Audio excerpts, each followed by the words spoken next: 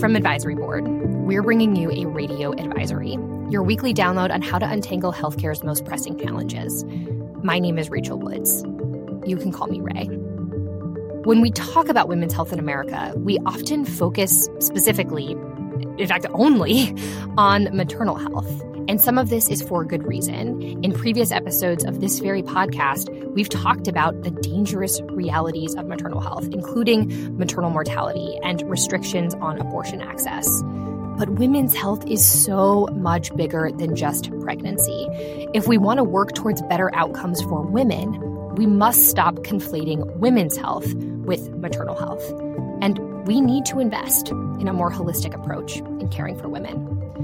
But the financial realities of the healthcare industry today mean that any investment requires more than just a moral imperative. It requires a business case. And that's why today I've brought 3 advisory board women's health experts to describe that business case.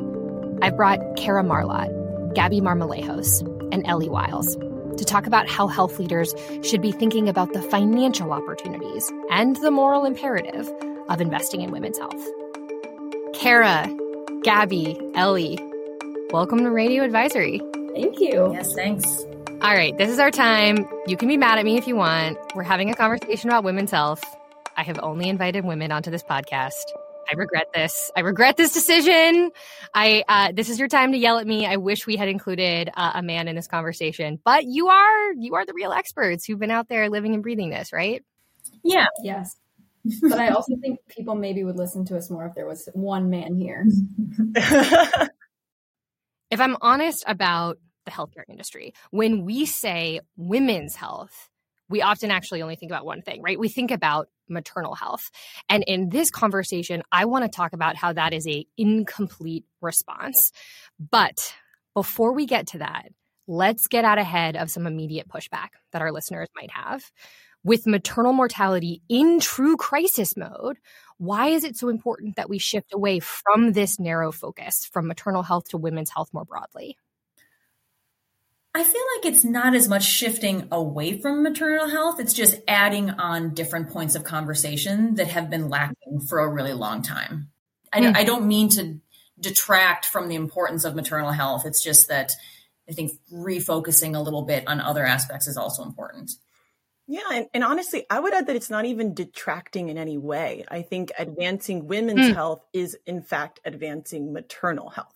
Oh, perhaps not the opposite. If we only focus on maternal health, are we adequately then also advancing women's health? Yeah, exactly. Why do we need to do this now, right? I'm thinking about, again, in the context of maternal mortality, we've really seen a big change in the last year and the last 2 years, which is capturing a lot of executive attention.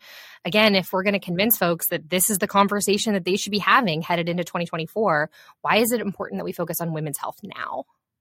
I would almost argue that it's so long overdue that there's nothing about this year or even the past 2 or 3 years that make this an exceptional year. I think it's been long overdue for pretty much the entire existence of the U.S. health system.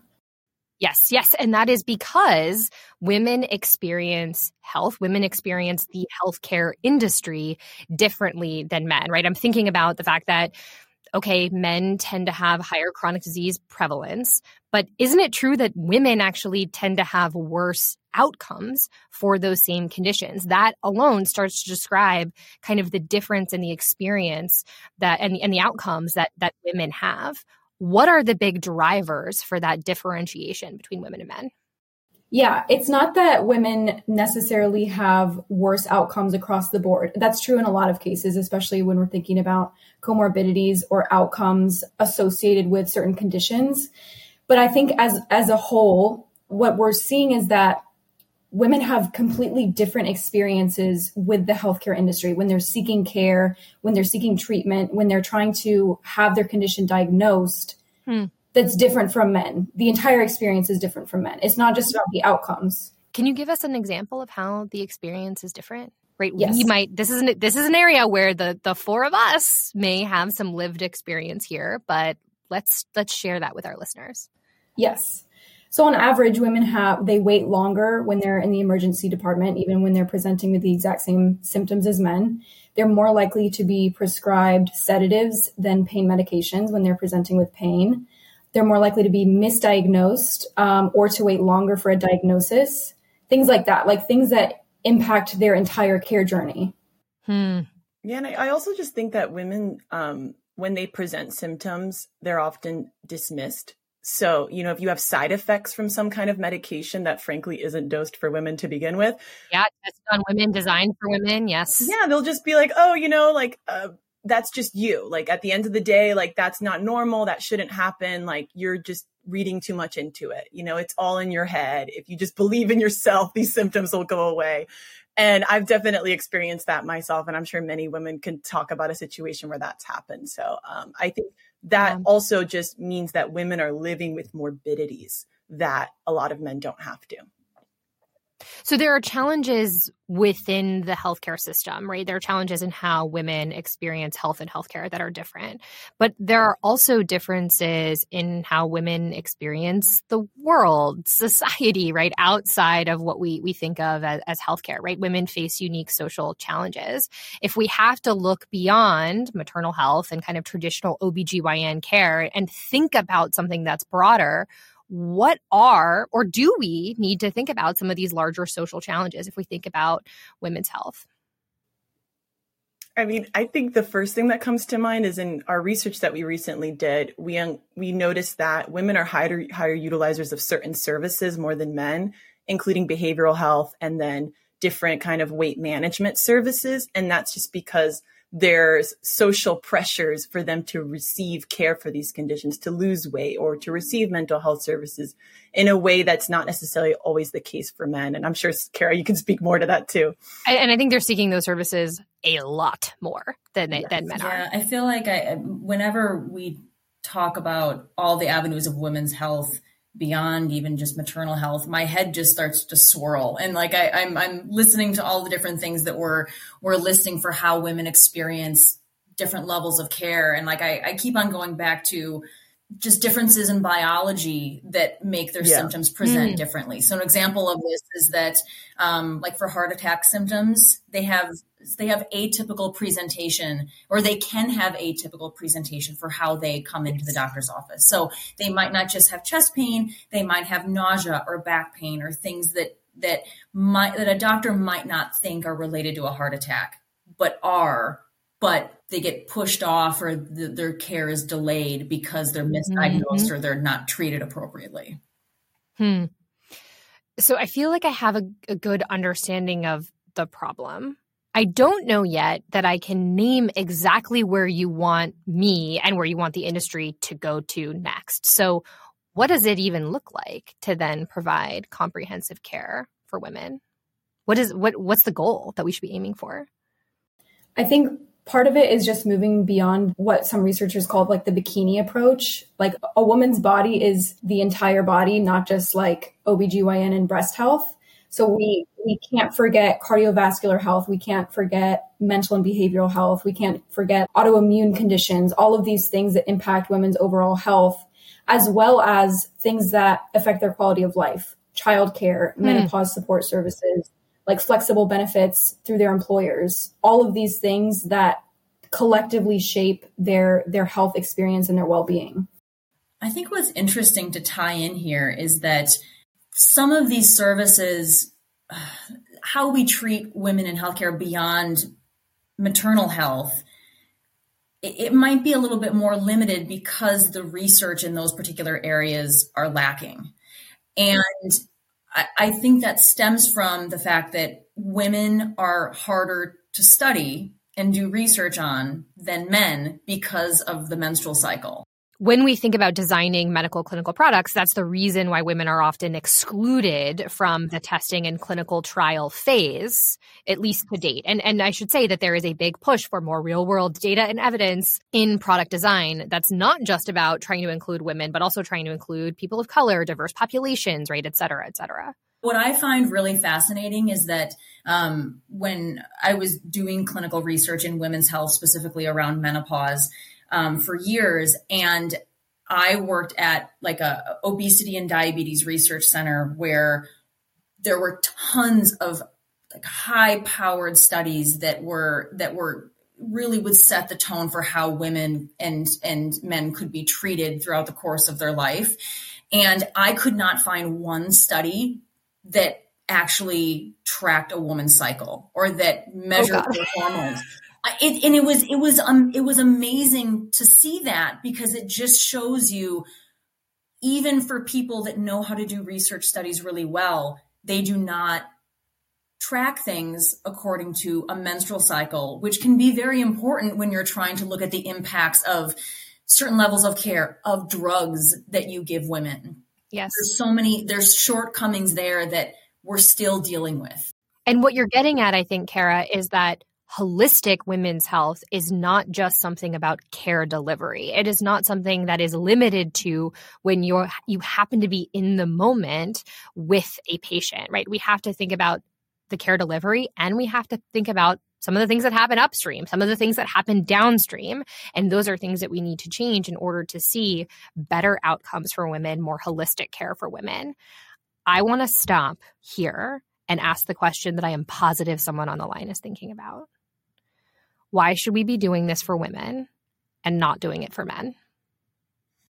Whenever you ask this question, I always get angry. But anyway, I honestly, the way I see it is the way I see equity. Any kind of equity initiative you would do. I always hear the analogy of a wheelchair ramp.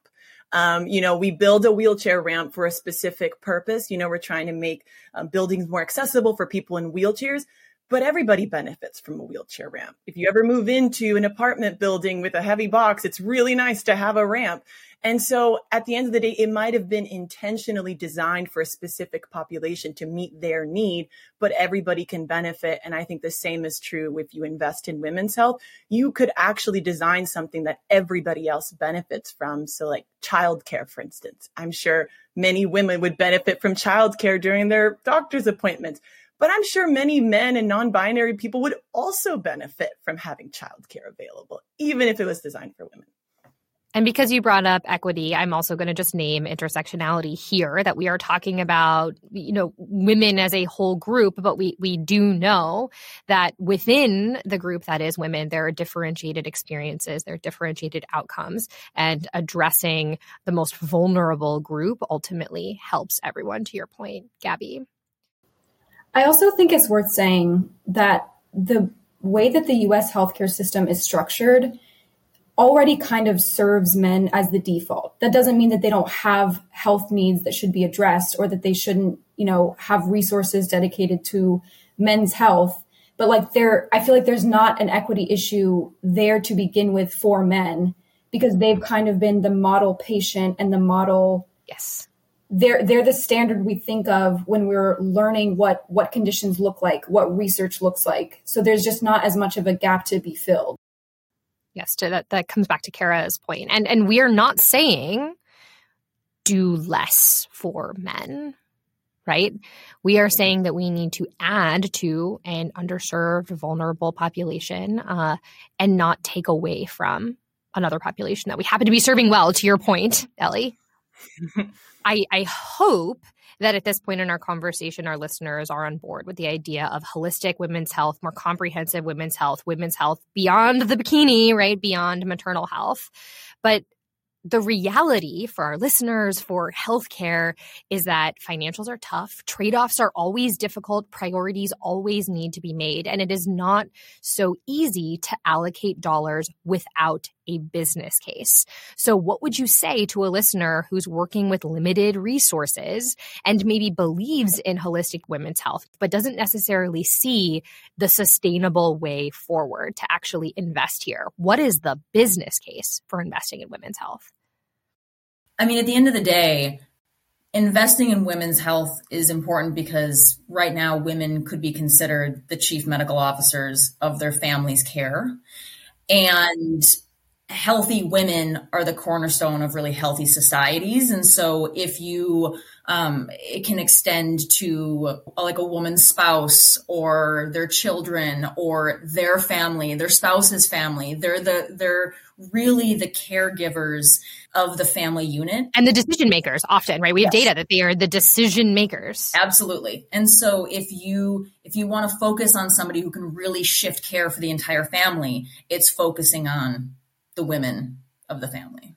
Yeah, and that's a great way to build loyalty, I think, within a family, especially if you already know that this is a key decision maker and now you are making their lives easier and receiving care at your hospital or your health system. That can help build loyalty so that they want to come back with other people that they're caring for. Yeah, in this case, I feel like a great example is a woman in their midlife, right? They have kids that are getting older and have responsibilities to manage their child's care going off to college, but then they're also caring for their ailing parents. And when that happens, you're caring for multiple generations of people, but then that woman can also put off her own care because she's taking care of so many other things. And so that leads to delayed care for that particular person. So investing in women's health is really investing in all women in society. So when it comes to the business case, it sounds like there's an actual financial opportunity, right? There's a share of wallet opportunity to try to capture as many dollars as possible from not just an individual consumer, but from their family unit and capture as much of that over the course of their life, right? That's really what we're talking about here. And by the way, that is something that exists in all business models in healthcare. But I have to believe there's another side of the coin to the financial opportunity that is specific to those who are moving into alternative payment models, right? I'm talking about value-based care, value-based payment here. Why does women's health matter there? I mean, I think part of any value-based payment model is trying to reduce total cost of care. Most of the time by reducing risk, by providing higher quality care. And so if you improve the quality of care for women, in many cases, you're reducing the risk of a lot of comorbidities and a lot of higher acuity cases. And so you can help reduce the total cost of care by better treating their needs and tailoring your interventions to meet them.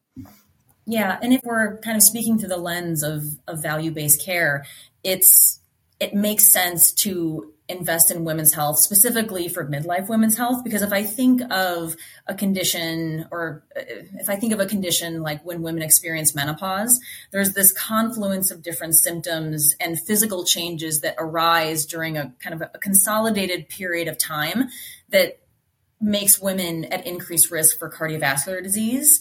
And so you would hope that she would be surrounded with services that could help her navigate that time period, because then that will improve her care overall. But I don't think that's really what happens. And that's not what a lot of women experience right now.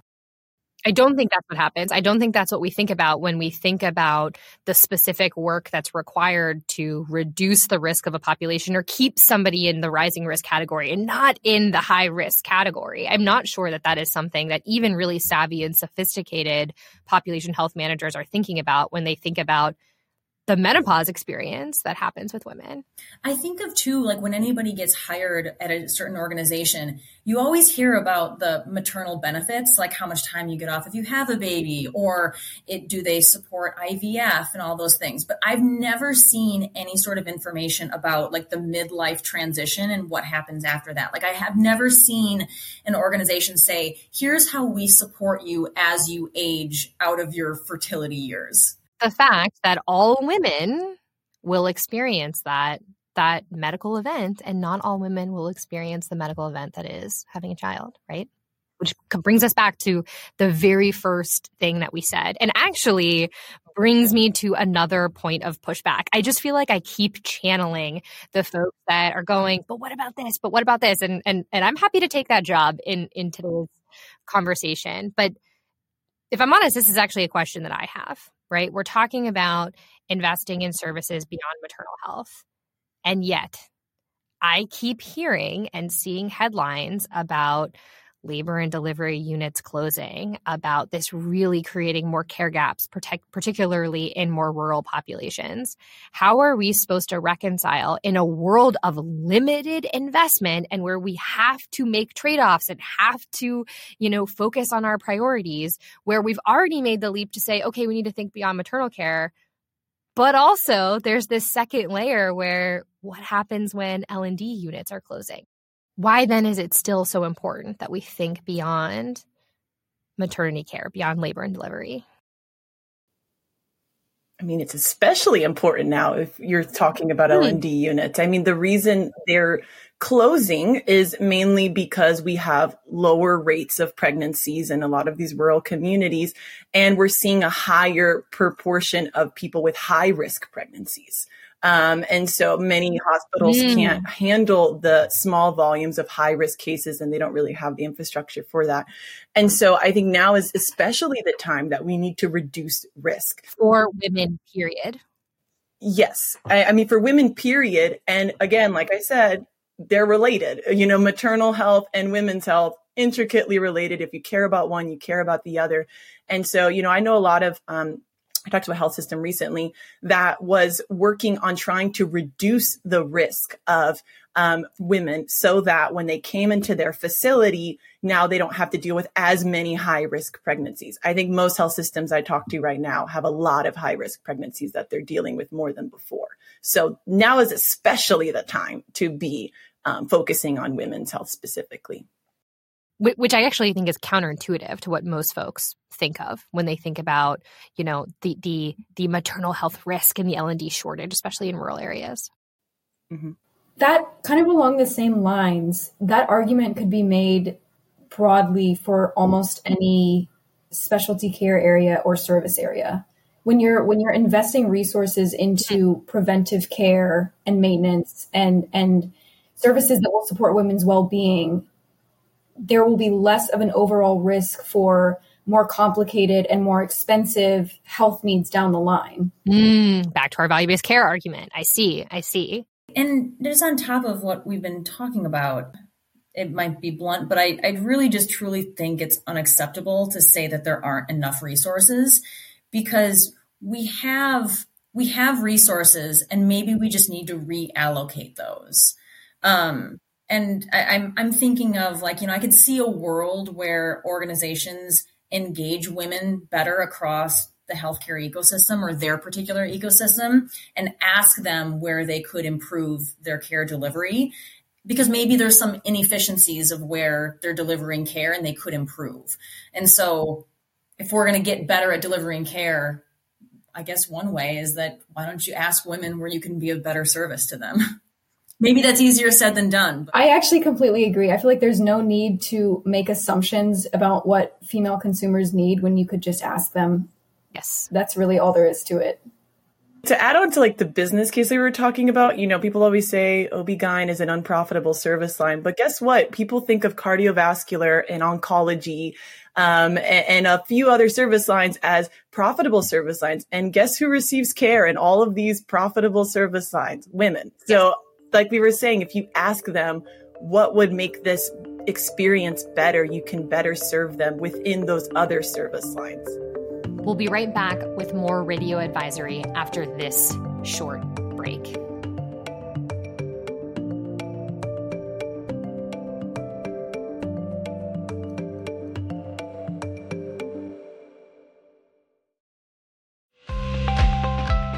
Advisory Board predicts that demand for structural heart procedures will grow by over 20% in the next 5 years.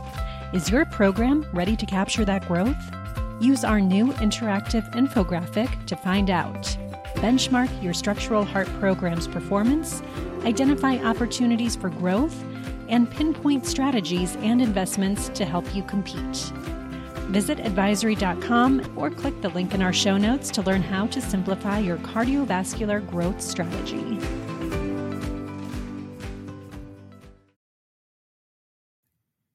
Throughout this conversation, we've mostly talked about the care delivery side and right, what change needs to happen in order to provide comprehensive care for women. We touched on the role of life sciences here, right? Kara mentioned the fact that clinical products are developed on a homogeneous population, a population that tends to be white men. And that needs to change so that we know if our clinical products are effective, are safe, are creating the same desirable outcome in different populations, including populations of women. What are other stakeholders that we need to give voice to? What's the opportunity for health plans, employers to support women's health? One thing that I think is really interesting is that over the last several years around COVID, the femtech industry just ballooned. And that really was a signal that we need, that consumers were demanding more from the healthcare system. Yes. And there's unmet need. And so no matter where that comes from, it needs to come from somewhere. And so it can come from multiple different places. It doesn't just have to come from one particular avenue.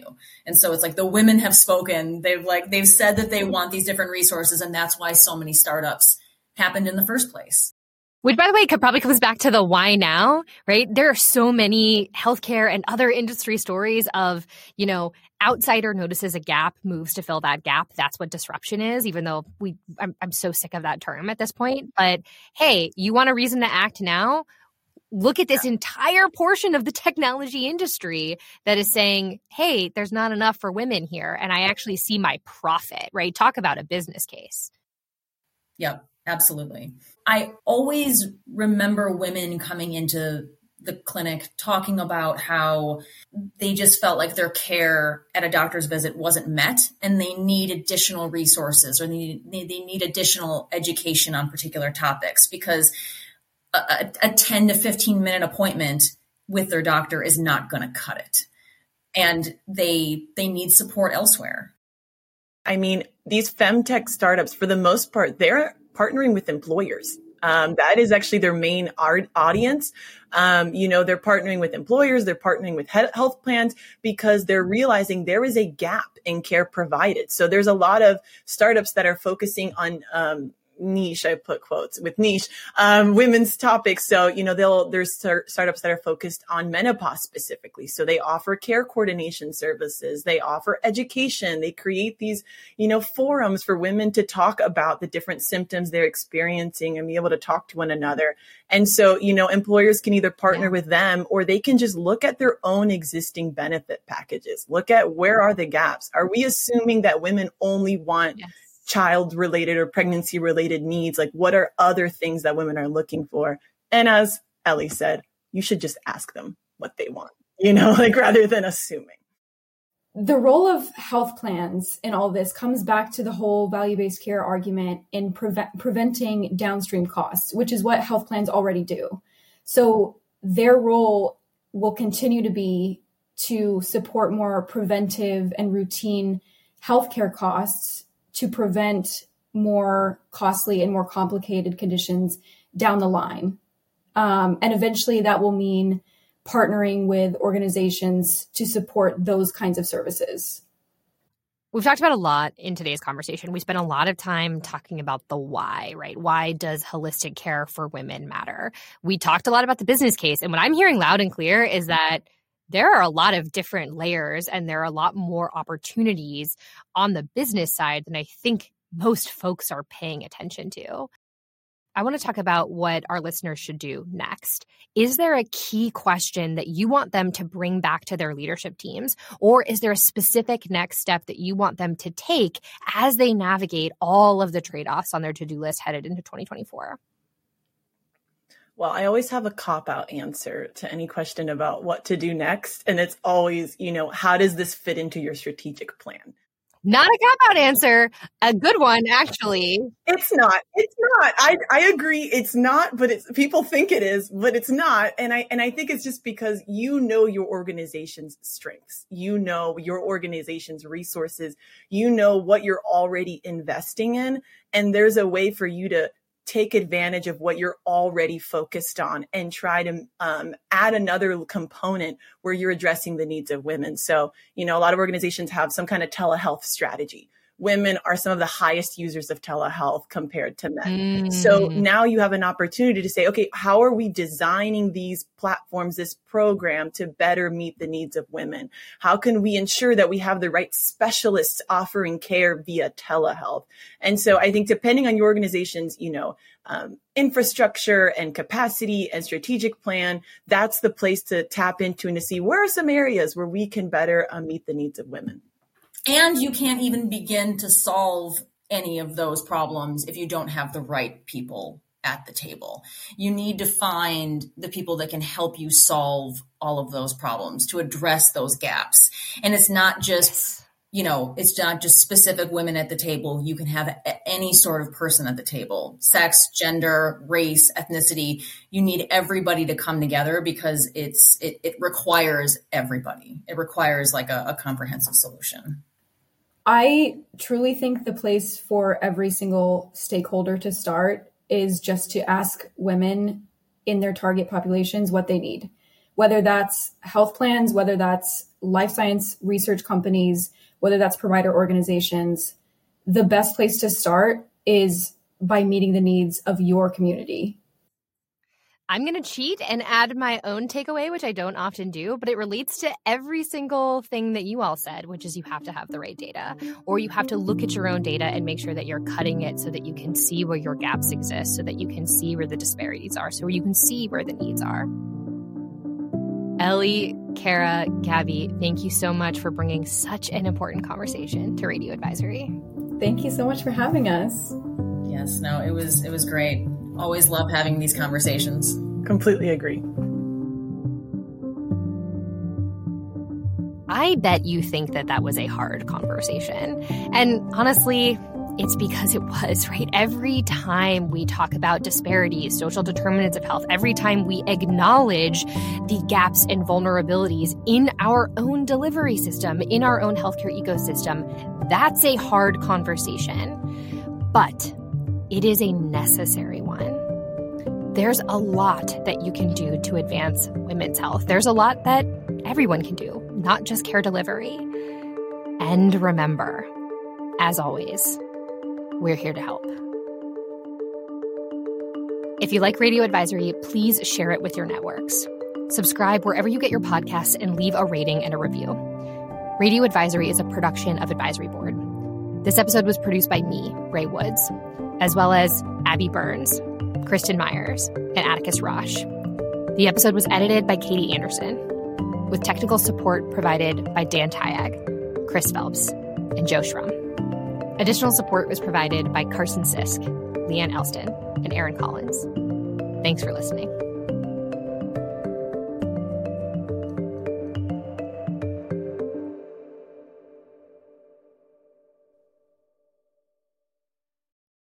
Sorry, I was trying to put my cat down because she's being really needy. Can you repeat the question?